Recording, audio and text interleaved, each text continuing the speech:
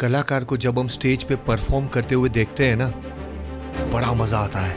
क्या वो कीबोर्ड बजाता है, तालियों की गूंज होती है और वो कलाकार पूरा उसकी कला में डूबा हुआ रहता है। वही मेरा एक्सपीरियंस था 1 जून 2023 जब मैंने मयूर सोनी को कीबोर्ड बजाते हुए देखा था। लेकिन जब मैंने आज उनसे बात की एपिसोड में तो पता चला कि क्या थी उनकी प्रैक्टिस, और प्रैक्टिस से ऊपर उनका खुद का जुनून।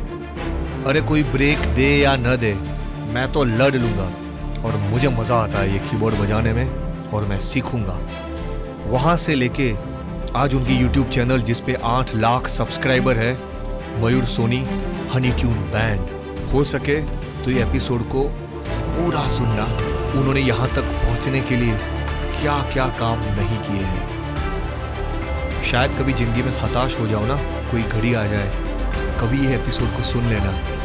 आपकी हताशा जब इनकी लाइफ से जब कंपेयर करोगे ना, तो लगेगा मेरा दुख तो कुछ है ही नहीं इनके सामने। और इनकी पूरी बातों में एक बार भी वो बोले नहीं है कि मैं हताश हो गया था। इनकी पूरी कहानी में ये कहते हैं एक ही शब्द, जुनून। मुझे तो बस जुनून था, मुझे ये करना था। कीबोर्ड वो भाड़े पे लेके आते थे और बजाते थे। वहाँ से तो उनकी शुरुआत हुई थी और क्या आज वो बजाते हैं। मयूर सोनी यूट्यूब चैनल, हो सके तो अभी एपिसोड पॉज करके मयूर सोनी सर्च करना यूट्यूब पे और उनके परफॉर्मेंस को कभी देख लेना। पता चलेगा क्या ये रॉक स्टार है, क्या स्टाइलिस्ट परफॉर्मर है। Hats off to you Mayur भाई। चलो आगे सुनते हैं उनके ही शब्दों में। अर्थक्वेक के टाइम पे हमारी हालत और भी बिगड़ चुकी थी। हम लोग पूरी फैमिली रास्ते पे रहते थे, हम लोग पूरी फैमिली वो। और रास्ते पे जब पूरी दुनिया को अपने सगे वाले 4-8 दिन 10 दिन में लेके गए, लेकिन हमारे कोई सगे वाले हमको कोई लेने नहीं आए थे। हमने रास्ते पे टेंट बांध के 2-2.5 महीने निकाले मैंने। और रात को खाने के लिए दिन में मैं बोरियां उठाता था। आज मेरी बात जिनसे हो रही है उनको मैं मिला था 1 जून 2023 को। आपकी आंखें धोखा खा जाएगी जब आप उनकी उंगलियों को अगर फॉलो भी करोगे। वो चाहे ड्रम हो, सितार हो, गिटार हो, ये ऐसे तेज कीबोर्ड के बीच गिरे हुए होते हैं। वो चाहे 13 कीबोर्ड हो, 15 कीबोर्ड हो, पियानो हो। जिनसे मैं आज बात कर रहा हूं वो है मयूर भाई सोनी, जिनको मैं मयूर भाई बुला रहा हूं, बट मयूर सोनी यानी कि HTB यानी कि हनी ट्यून बैंड। और मयूर भाई कीबोर्ड के साथ आप लिटरली खेलते हो। और मैं मेरी अगर फिर से मेरी फीलिंग कहूं, 1 जून 2023 जब मैं लाइव शो में जब मौका मिला था उनको देखने का, उस वक्त कुछ भी आपकी थकान हो, थकान तो उतर ही जाती है, लेकिन हर ऑडियंस, हर किसी के फेस पे एक छोटे बच्चों वाली आप स्माइल लेके आ गए थे मयूर भाई।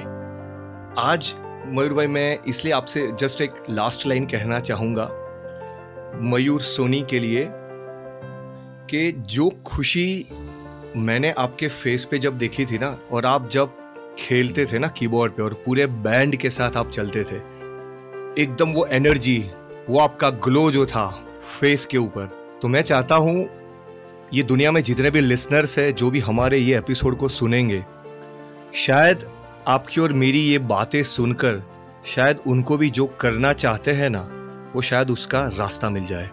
और वही वजह है मयूर भाई, मैं लोगों से, इंस्पायरिंग लोगों से, जिनसे प्रेरणा मिलती है, उनसे मैं बातें करता हूँ। So welcome to the show Mayur Soni honey tune band के owner. And I think Mayur भाई आप भुज से हो, राइट? जी थैंक यू दिवेश भाई। तो आपने मुझे इनवाइट किया, आप मुझे लाए, आप मेरा शो देखने आए, आपका बहुत बहुत शुक्रिया। हाँ जी दिवेश भाई, मैं भुज से ही हूँ, कच्छ भुज से। परफेक्ट। मयूर सोनी का और इंट्रोडक्शन और मैं क्या दूँ, तो हर जगह पे है। यूट्यूब की चैनल मयूर सोनी नाम से है, करीबन 8 लाख सब्सक्राइबर है। इंस्टा, यूट्यूब पे आप लाइव भी होते हो। कल भी जब आप लाइव हुए थे तो मैं लाइव में समहाउ में नहीं आ पाया था। आई थॉट इंस्टा में आएंगे, बट फिर मैंने यूट्यूब का आपका पूरा रिकॉर्डेड वर्जन देखा। It was so nice. आप एंड मयूर सोनी की वाइफ भी थे वहाँ पे, Amrita ji, Amrita Patil Soni. Basically music director, music composer, singer, song writer. आप क्या क्या करते हो, मतलब अगर आपके बारे में मैं सिंपल पूछूं? जी दिवेश भाई, मैं हम लोग एल्बम्स भी किए, म्यूजिक डायरेक्टर के हिसाब से भी काम किया है, कंपोज भी बहुत सारे एल्बम्स किए हुए हैं, लाइव शोज भी हम करते हैं, हर साल के लाइव शोज करते हैं। लाइव शोज भी करते हो, और मैंने देखा करीबन आपके 4000 से भी ज़्यादा शोज है। आप इंटरनेशनल भी काफ़ी सारी कंट्रीज में जाके आपने शो परफॉर्म किया है। कि जो बड़े बड़े हॉल है, Warner Brothers, Demont Fort Hall, Royal Albert Hall, ये सारे हॉल्स में। Wow, awesome. काफ़ी सारे बॉलीवुड लीजेंड के साथ भी मयूर भाई ने शो किए हैं। वो चाहे उषा उत्तुप हो, शंकर महादेवन हो, अभिजीत हो, कुणाल गांजावाला, सोनू निगम, उदित नारायण, तो आप सबके साथ आपने शो किया है बेसिकली। जी बिल्कुल। मेरा एक दूसरा सवाल है जी, आपका लास्ट शो आपने कब किया था? कुछ आपको याद है, मतलब कब शो किया था और कहाँ पे हुआ था? लास्ट शो तो मैं परसों ही लास्ट शो किया। Wow, okay. एंड वो कहाँ पे था, मतलब this is just to get idea, कि आप कहाँ पे जस्ट शो अभी था? मैं हम हमारा आज गुजरात टूर था, जो हम एक नया कॉन्सेप्ट को लेके पूरे गुजरात में शो किए। अहमदाबाद, भावनगर, राजकोट, भुज, ये अभी 2 दिन पहले तो हुआ है पूरा टूर।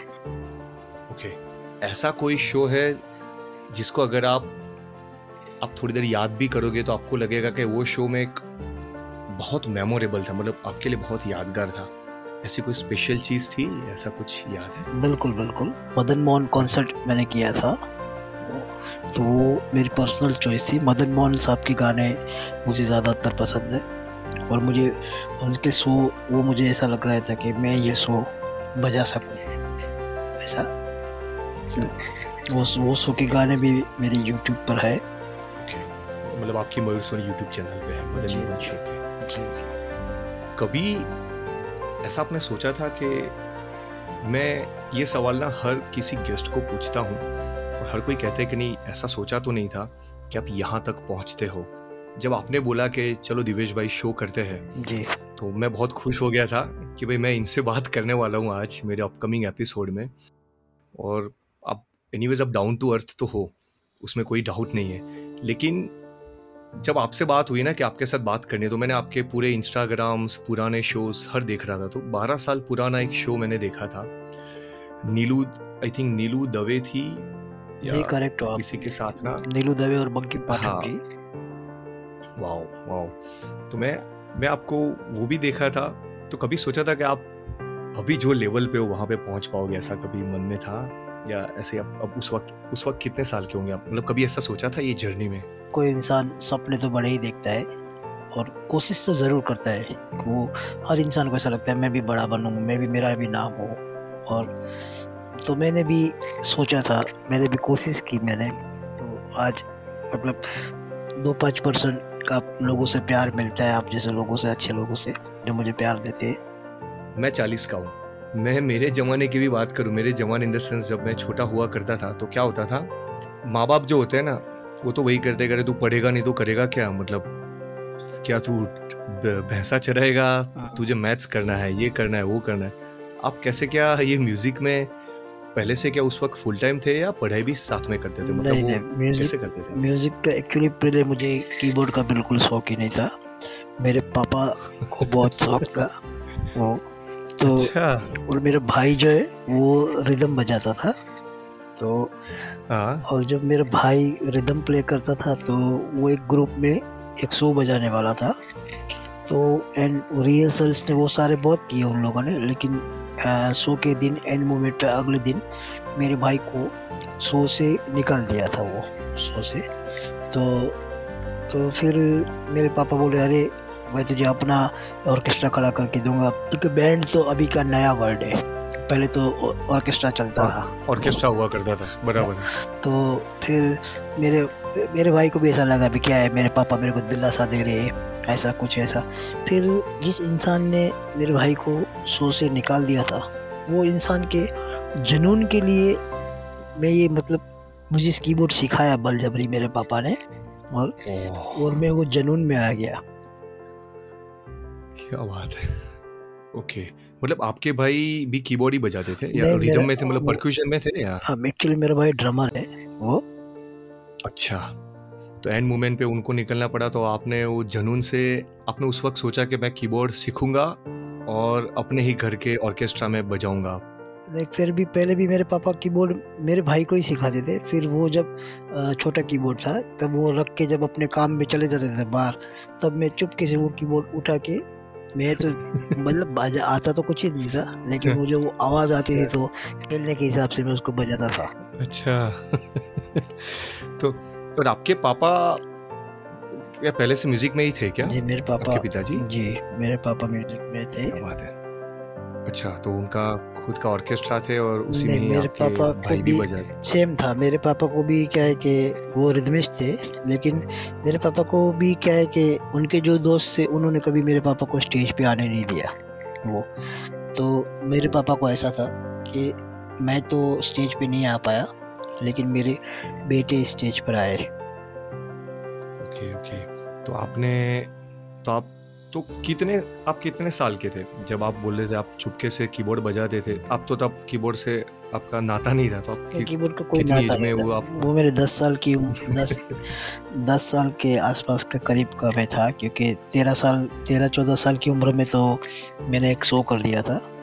क्या बात है। हाँ, वो बूज हॉल में, राइट? आपका जो पहला कॉन्सर्ट था जी 13 जी साल की उम्र में। जी जी, भुज हॉल में तो किया।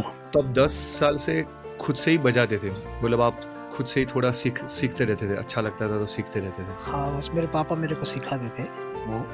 फिर मेरे पापा लेफ्टी थे, तो फिर मेरे पापा मुझे बोलते रहते थे, अरे लेफ्ट ही नहीं बजाने का, राइट ही बजाने का, राइट हैंड से बजा, राइट हैंड से बजा। लेकिन मेरे को कोई शौक ही नहीं था कीबोर्ड का।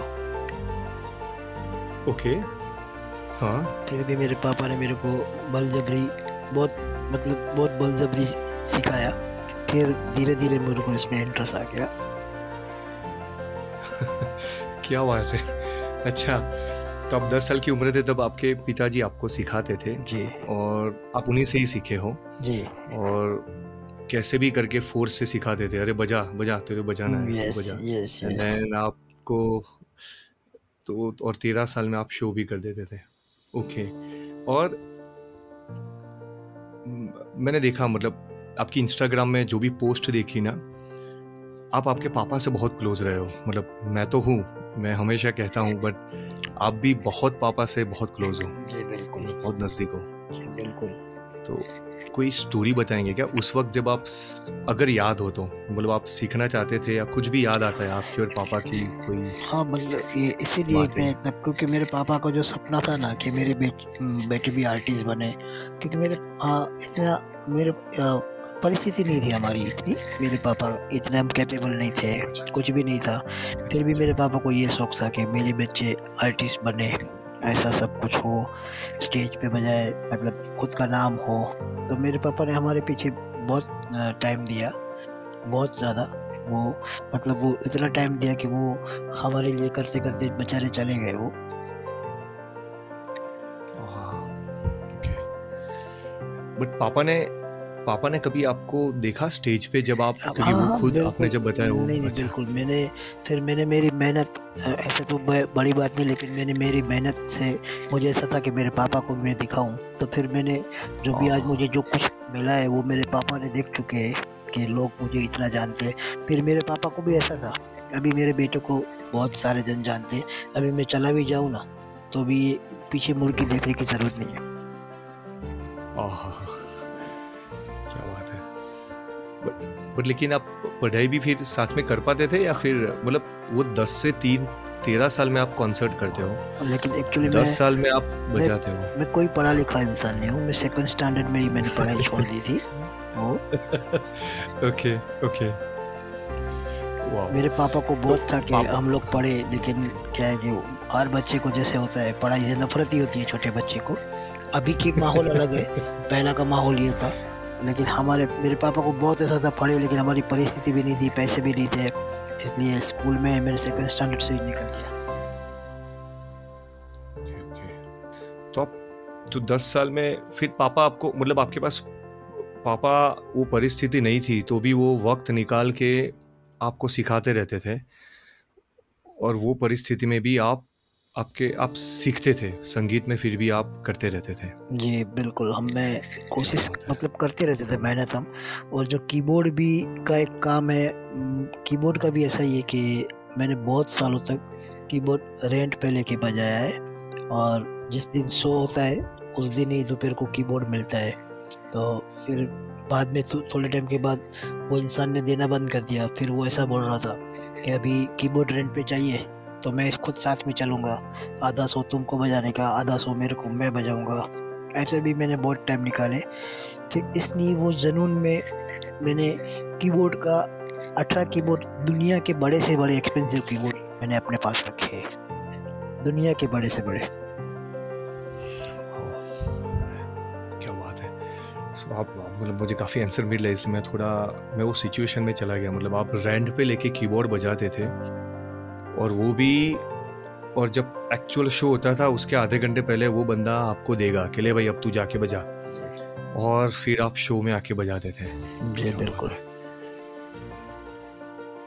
तो जब 13 साल के थे तो वहां से लेके, और पापा मम्मी दोनों का सपोर्ट रहा है राइट आपकी जिंदगी में। पापा तो मैंने सुना वो हर जगह वो दिखता है जी आपकी बातों में। करंट स्टोरी तो पूरी दुनिया जानती है आपको। जी काफी जी लोग, आप ऑलरेडी बहुत आगे हो मयूर भाई, मतलब जहाँ भी हो ना दिल से बजाते हो, ऑथेंटिक हो। एक लगता है म्यूजिक ना इधर ही छू जाता है। जी। तो 13 साल के थे, तो उसके बाद थोड़ा बताएंगे कैसे कैसे आगे आप बढ़ते गए, या कहाँ कहाँ पे आप, गाड़ी रुकती है ना, जिंदगी है तो कहीं कहीं स्पीड ब्रेकर भी लगते हैं, बम्प आ जाते हैं, जी रुक जाती है जिंदगी। लेकिन आप फिर से, आपने थोड़ा थोड़ा बताया कीबोर्ड आप रेंट पे लेके आते थे और फिर भी बजाते थे आप, जुनून नहीं छोड़ा था। तो कुछ बताएंगे कि कैसे आगे आगे बढ़ते गए। हाँ। पहले जब मैं सोच किया था, पहला दूसरा सोच मैंने एक लकड़ी के पेन से मैं शो किया था। तो वो मुझे पहला शो का मुझे 27 रुपया दिया था वो इंसान ने, 27 रुपीज़। तब तब मेरे पापा को ऐसा था, मैंने बोला मेरे को नहीं बजाना है ऐसा, कोई 27 रुपया कोई पैसा होता है कोई वैसा। तो हाँ। मेरे पापा तब इस वक्त ऐसा बोलते थे कि ये 27 रुपये की वैल्यू नहीं है, तेरे को 27 जनों ने सुना ना, वो 27 जन में से कल हाँ। 100 होगा, तो 1000 में जाएगा, 2000 होगा, 5000 होगा, फिर लाखों की तादाद में तेरे को सुनेंगे लोग वो। फिर मेरे को लगता था मेरे पापा क्या सठिया गए कि क्या है वो, कि ये मेरे को। हम्म। लेकिन वो ऐसे ऐसे करते गए, उनको ऐसा ही था कि मेरा बेटा आर्टिस्ट बने वो।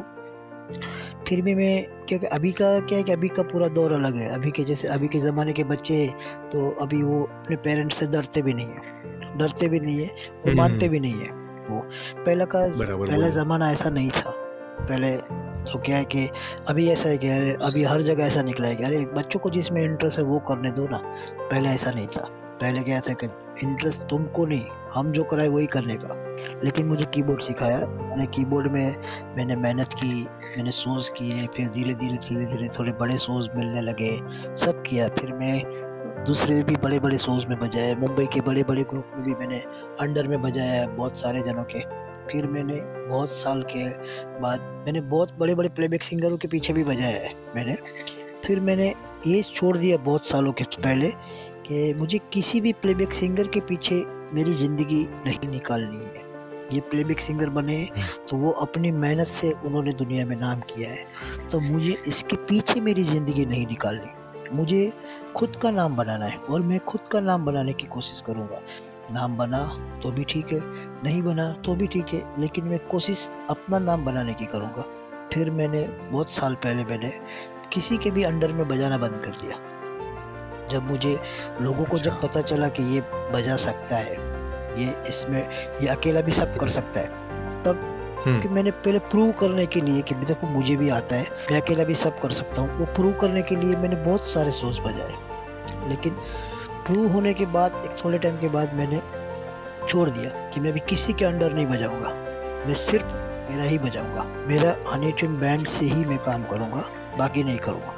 फिर मैंने सारे प्लेबैक के पीछे बजाना भी सबके पीछे छोड़ दिया, और आज मैं सिर्फ आज बहुत करीबन 10 साल हो गए कि मैं किसी के अंडर नहीं बजाता। मैं सिर्फ मेरा हनी ट्यून बैंड का बैनर है तो वो बैनर में ही बजाता हूँ। यारी दोस्ती में मैं कभी किसी के पास ऐसे ही चला गया, यस वो यस, दूसरे नंबर की बात है। सही बात है। वो 27 रुपए की बात, और लकड़ी की पेंसिल, वो क्या बोल रहे थे, मैं थोड़ा नहीं समझा लकड़ी की हूँ। पेंसिल, लकड़ी का जो बेंसा होता है ना, लकड़ी का। अच्छा। हाँ। हाँ हाँ हाँ हाँ हाँ। वो उसके मतलब वो ओ वहां पर शो किया था। Oh, okay okay okay. अब वो तब जगह मेरे, पे, बराबर है, हाँ वो क्या जगह बात पे, है। तो उस जगह पे मेरे को 27 रुपए मिले थे।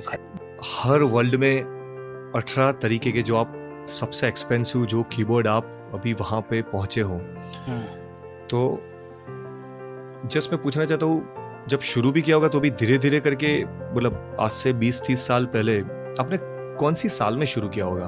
अभी 2023 है, तो जब आप 13 साल के थे, वहां से लेके मतलब कौन से बरस से आपका शो की जर्नी शुरू हुई थी?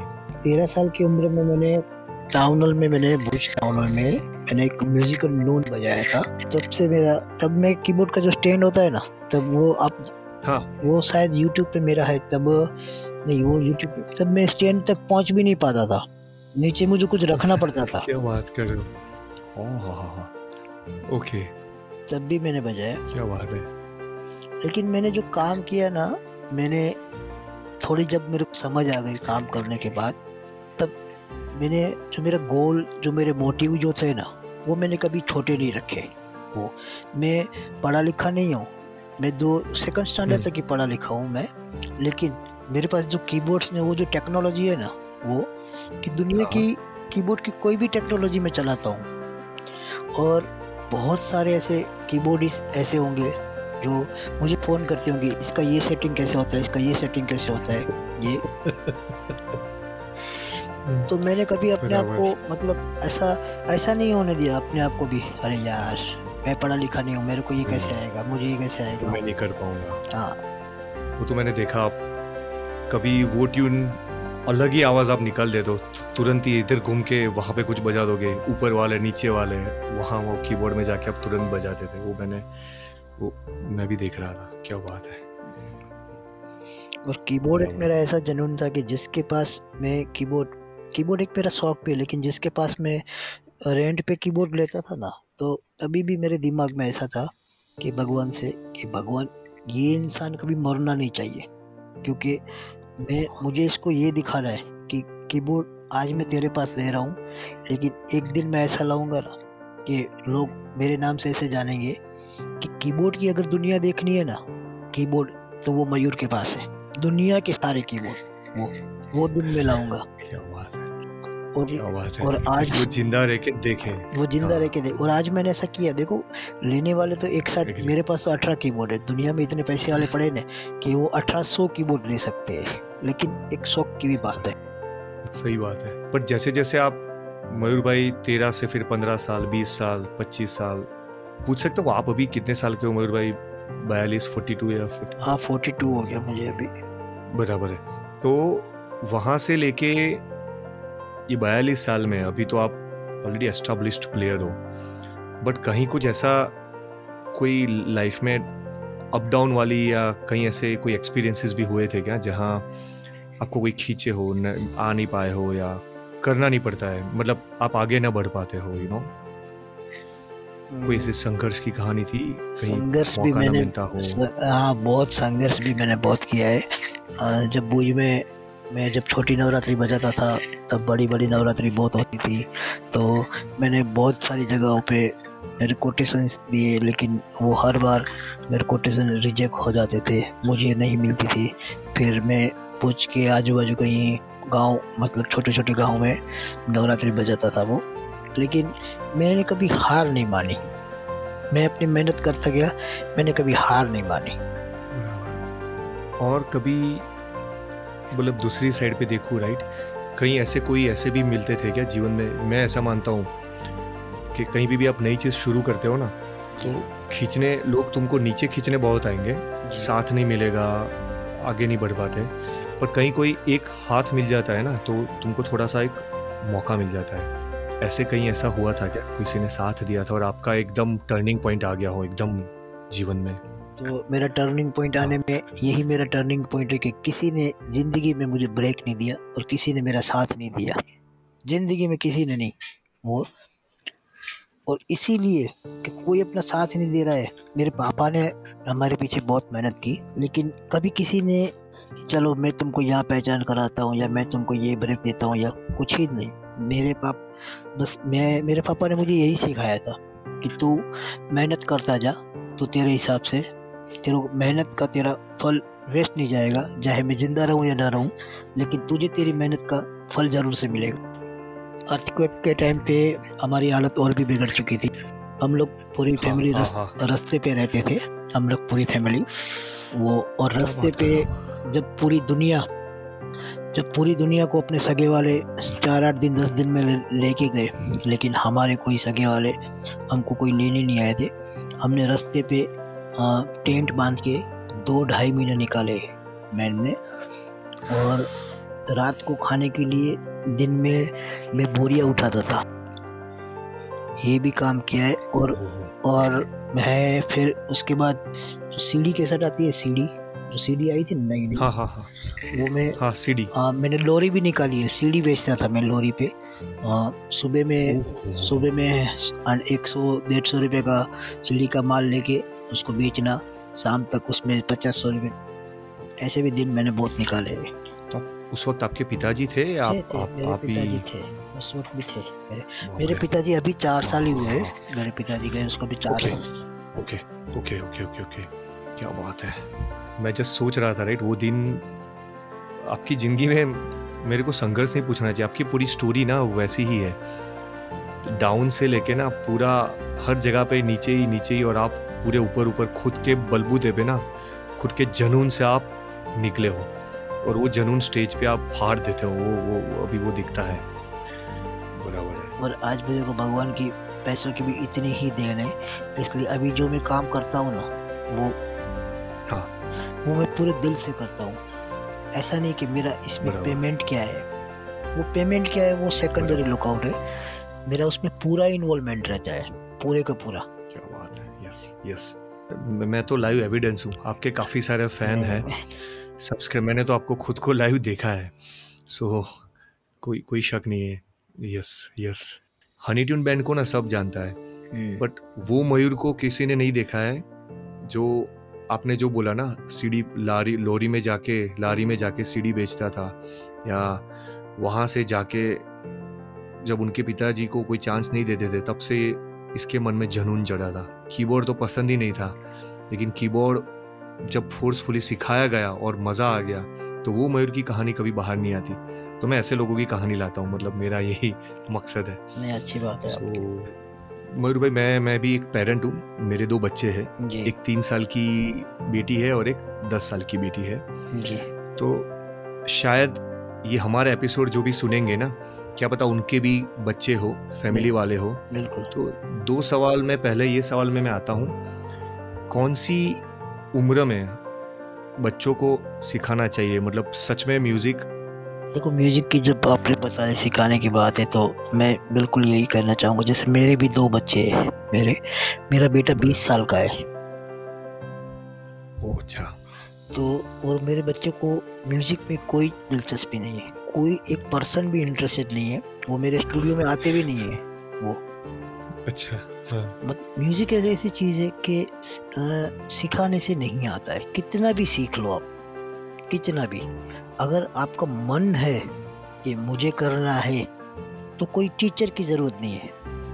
जैसे मेरे कोई गुरु नहीं है इस पूरी दुनिया में, मैं किसी के पास सीखा नहीं हूँ, किसी के पास भी नहीं हो। तो मतलब ये इंटरेस्ट की, अगर इंटरेस्ट है आपके बच्चे को या किसी के भी बच्चे को इंटरेस्ट है, तो वो कलर जरूर आएगा। और जहाँ सीखा इंस्ट्रूमेंट की बात है, तो म्यूजिक का भी एक नियम है, उत्तम गाना मध्यम बजाना। तो सिंगिंग वो फर्स्ट प्रायोरिटी पे होता है। अच्छा, उत्तम गाना मध्यम बजाना। जी बिल्कुल। अच्छा, तो पहले गाना सीखो। गाना सीखो नहीं, मतलब सिंगर सर्वोच्च रहता है, सिंगर अप रहता है, सबसे पहला सिंगर रहता है गायक, और उसके बाद इंस्ट्रूमेंट्स कोई भी। अभी आजकल लोगों के एक्चुअली देखा जाए तो लोगों को कोई सीखने में इंटरेस्ट नहीं है। पेशेंस आज दुनिया में खत्म हो चुका है। अगर लोग सीखने भी जाएंगे ना तो सीधा गाना कैसे बजाना वही सीखेंगे, सीधा गाना सीखना है। कोई थियरी सीखने का किसी को कोई इंटरेस्ट नहीं है। मैं सपोज कोई कंप्यूटर की कंपनी में काम करता हूँ और मुझे ऐसा मन होता है कि मुझे मेरा खुद का कुछ तो करना है, या खुद का कंपनी खोलनी है, जी या मुझे सोच आती है कि मुझे कीबोर्ड एज अ हॉबी के तौर पे शुरू करना है। मुझे सिर्फ ऑफिस जाना है, घर आना नहीं, मुझे कुछ तो जिंदगी में कुछ हॉबी या कुछ शौक है, वो सीखना चाहता हूँ, मैं कुछ नई चीज़ सीखना चाहता हूँ। जी एक और मैं मिसाल देता हूँ आपकी, आप जो भी संघर्ष करके अभी यहाँ पे जो बैठे हो ना, तो ऐसी कोई एक या दो या तीन चीज़ें बताइए, जो वो तीन चीज़ें कुछ भी हो, जैसे मेहनत करना या धैर्य रखना, ऐसी कोई चीज़ है जो आप बताओगे कि वो तीन चीज़ से आप आगे बढ़ सकते हो? तीन चीज में ये तो बहुत जनरल है, जैसे दुनिया जानती है कि सबसे पहले जो बात है वो है आपकी लगन, मेहनत। वो कोई भी काम हो, म्यूजिक हो या कोई भी काम हो, जो मेहनत आप किसी के पीछे भी दिल से मेहनत करोगे जिस काम के पीछे, वो काम 100% रंग लाएगा। जैसे अभी देखा जाए तो म्यूजिक की बात छोड़ के मैं आपको बताऊं तो बहुत ऐसे पढ़े लिखे इंसान है जो वेल सेट उनकी जॉब होती है, लेकिन वो छोड़ के भी यूट्यूबर बन गए। बराबर है। तो वो उनको, लेकिन उनका उनका मोटिव ऐसा था, मेरे को जॉब नहीं करनी है, मेरे को दुनिया जाने, मेरे को ये करे। जॉब में उसका 50,000 सैलरी होगा या लाख रुपया होगा, कोई भी होगा, लेकिन उसका एक टाइम फिक्स है कि सुबह 9 बजे जाना, शाम को 6 बजे आना। फिर उसमें पगार क्या है वो मैटर नहीं करता है। फिर वो 50,000 वाले पगार का भी यही टाइम ड्यूरेशन है, और फिर 1.5 लाख वाले का भी यही है, 2.5 लाख वाले को भी जाना तो पड़ता ही है ये। लेकिन एक इंडिपेंडेंट जो वर्क है, जैसे मेरा म्यूजिक का काम है, मतलब खुद का कोई भी काम है, तो आप खुद के काम में ही आप ऐसा है कि आज मेरा मूड नहीं है, मैं नहीं, आप मुझे ये काम नहीं करना है, तो वो सिर्फ खुद के काम वर्क से ही हो सकता है।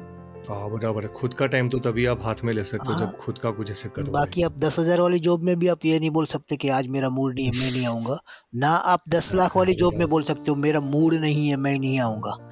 लेकिन अगर आप पानी पूरी की लारी निकालते हो ना, तो आप कर सकते हो कि आज मूड नहीं है, आज लारी नहीं निकालनी है।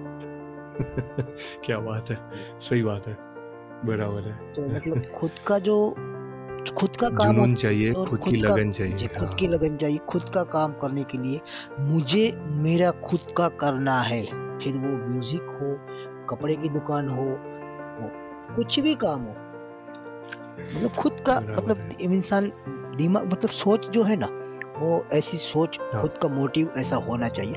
बाकी दुनिया में मैंने ऐसे भी बहुत देखे जो बहुत संतुष्ट है, नहीं अपने को क्या, अपना चलता है ना, वो खुश है, 9 से 6 में खुश है, और शाम को आके टीवी देखना, ये देखना उसको इनफ है। बहुत सारे जन है जो खुश है, लेकिन मेरा ऐसा नहीं था। मैं पढ़ा लिखा भले नहीं था, लेकिन मेरा दिमाग ऐसा नहीं था। मैं मेरे बेटे को भी बोलता रहता हूँ कि तुझे डॉक्टर बन या तू कुछ भी बन। मैंने बोला अगर तू कलेक्टर बनेगा ना, भुज का कलेक्टर, तो कलेक्टर का भी एज एंटायर कच्छ के बाद अगर तू भुज सामखियारी जाएगा ना 100 किलोमीटर के बाद, तो वहाँ पे कलेक्टर को भी चाय खुद लेने जाने पड़ती है, क्योंकि उसका कलेक्टर का क्राइटेरिया खत्म हो गया। तुम कलेक्टर कच्छ के हो, वो तो वहाँ कलेक्टर की भी कोई वैल्यू नहीं है। कलाकार ही ऐसा इंसान होता है जिसको दुनिया में मान मिलती है, पूरी दुनिया में जानती है। तुम भुज के कलेक्टर हो तो तुमको भुज के अलावा कौन जानेगा? कौन सा कलेक्टर है? अपने बिहार का कलेक्टर कौन है? बिहार का सिविल सर्जन कौन है? अपने को थोड़ी मालूम होगा, मुझे नहीं। लेकिन बिहार का भजन गाने वाला मनोज को भी पूरी दुनिया जानती है।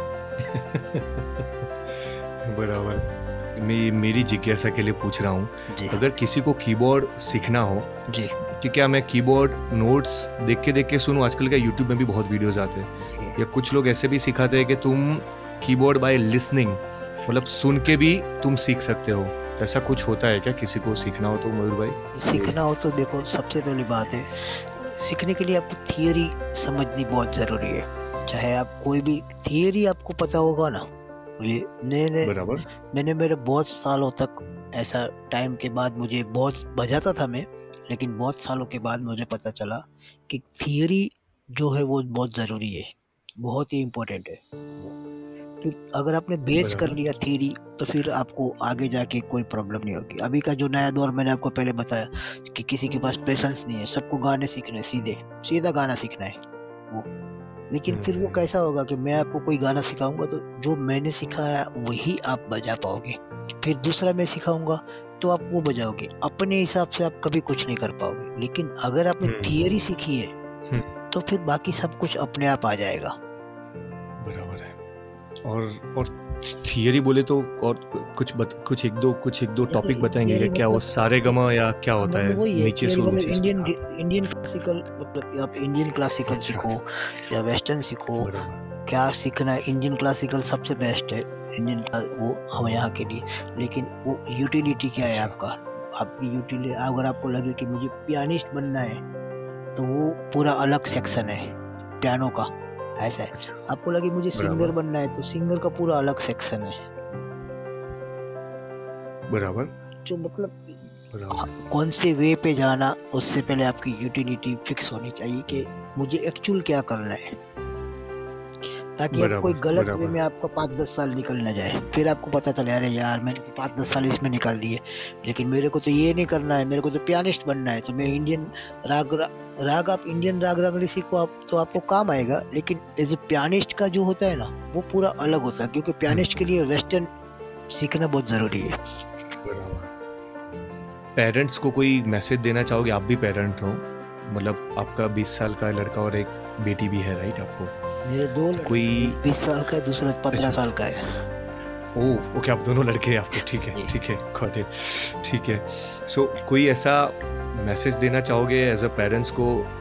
जो आजकल तो आपने बराबर बताया बच्चे सुनते नहीं, बट फिर भी परवरिश में कुछ ऐसा मैसेज देना चाहोगे अगर वो म्यूजिक में या कहीं पे भी कारकिर्दी बनना चाहे तो, अपनी करियर बनाना चाहे? मैसेज में किसी भी पेरेंट्स को मैं मैसेज दूं ना, मेरी इतनी लायकात है ना, मैं इतना बड़ा भी हूँ, क्योंकि लेकिन फिर भी एक है कि ये अभी का जैसे दौर चल रहा है, जैसे फिल्मों में भी अभी मैसेज पास किए कि जिस इंसान को जो चीज़ में इंटरेस्ट हो उसको वो करने दो, वो उसके बाद। वरना क्या पता है, अगर हम बच्चे को कुछ भी कराएंगे ना तो आगे जाके बच्चा मेरे को तो ये करना नहीं था, आपने मेरी जिंदगी खलास कर दी, मेरे को तो ये नहीं करना था ये बराबर है। तो मतलब वो कोई मतलब नहीं है। वैसे भी अभी सुनते नहीं है बच्चे। अभी मुझे लगता है ये पूरे अभी हर जगह का यही फॉल्ट है कि अपने को बच्चों को जरूरत है, बच्चों को अपनी जरूरत नहीं है, कुछ ना होते हुए भी। बराबर है। लास्ट एक आपके मयूर भाई, आपका व्हाट्सएप का स्टेटस है ना, जो मैंने टागोर हॉल अहमदाबाद में भी सुना था एंकर से, जो करेगा रियाज वही करेगा राज। मैंने वो आज से 9 साल पहले व्हाट्सएप चालू किया था मैंने, 9 साल पहले। क्या बात है। तब मैंने वही रखा था, आज की डेट में भी जो रियाज करेगा वो राज करेगा। तो आप क्या हर रोज का वो नियम है, शो करते हो ना, तो रात को इधर उधर रात तो हो जाती है, टाइमिंग बदल जाता है। सोज हो या ना हो, मैं पूरे दिन, जैसे अभी मेरे खुद का स्टूडियो है ऊपर मेरे रूम में, तो जैसे लॉकडाउन अभी लगा था वो, तो लॉकडाउन कब आके चला गया मुझे पता नहीं चला, क्योंकि मैं तो पिछले 10 साल से लॉकडाउन में हूँ, क्योंकि मैं मेरे स्टूडियो से 1 मिनट भी बाहर नहीं निकलता हूँ। मैं शो हो या ना हो, मैं 365 दिन पूरी रात बजाता ही रहता हूँ। और आप हर रोज, बराबर है, मतलब वो रियाज तो आपका हर रोज होता ही है, शो हो या ना हो, आप वो रूटीन फॉलो करते हो। मतलब सुबह में उठना भी एक फिक्स होता है आपका, या सुबह तो मैं उठता ही नहीं हूँ, क्योंकि मैं सोता ही सुबह हूँ, 6 बजे तो सुबह सोता हूँ। क्या बात है। तो आप ज्यादा रात को बजाते हो या कैसा होता है, मतलब रियाज आप करते कब हो? अगर मैं पूछूं, आज मेरे 10-15 साल हो गया, मैं पूरी रात 5-6 बजे तक जागता रहता हूँ और दोपहर के 2 बजे उठता हूँ।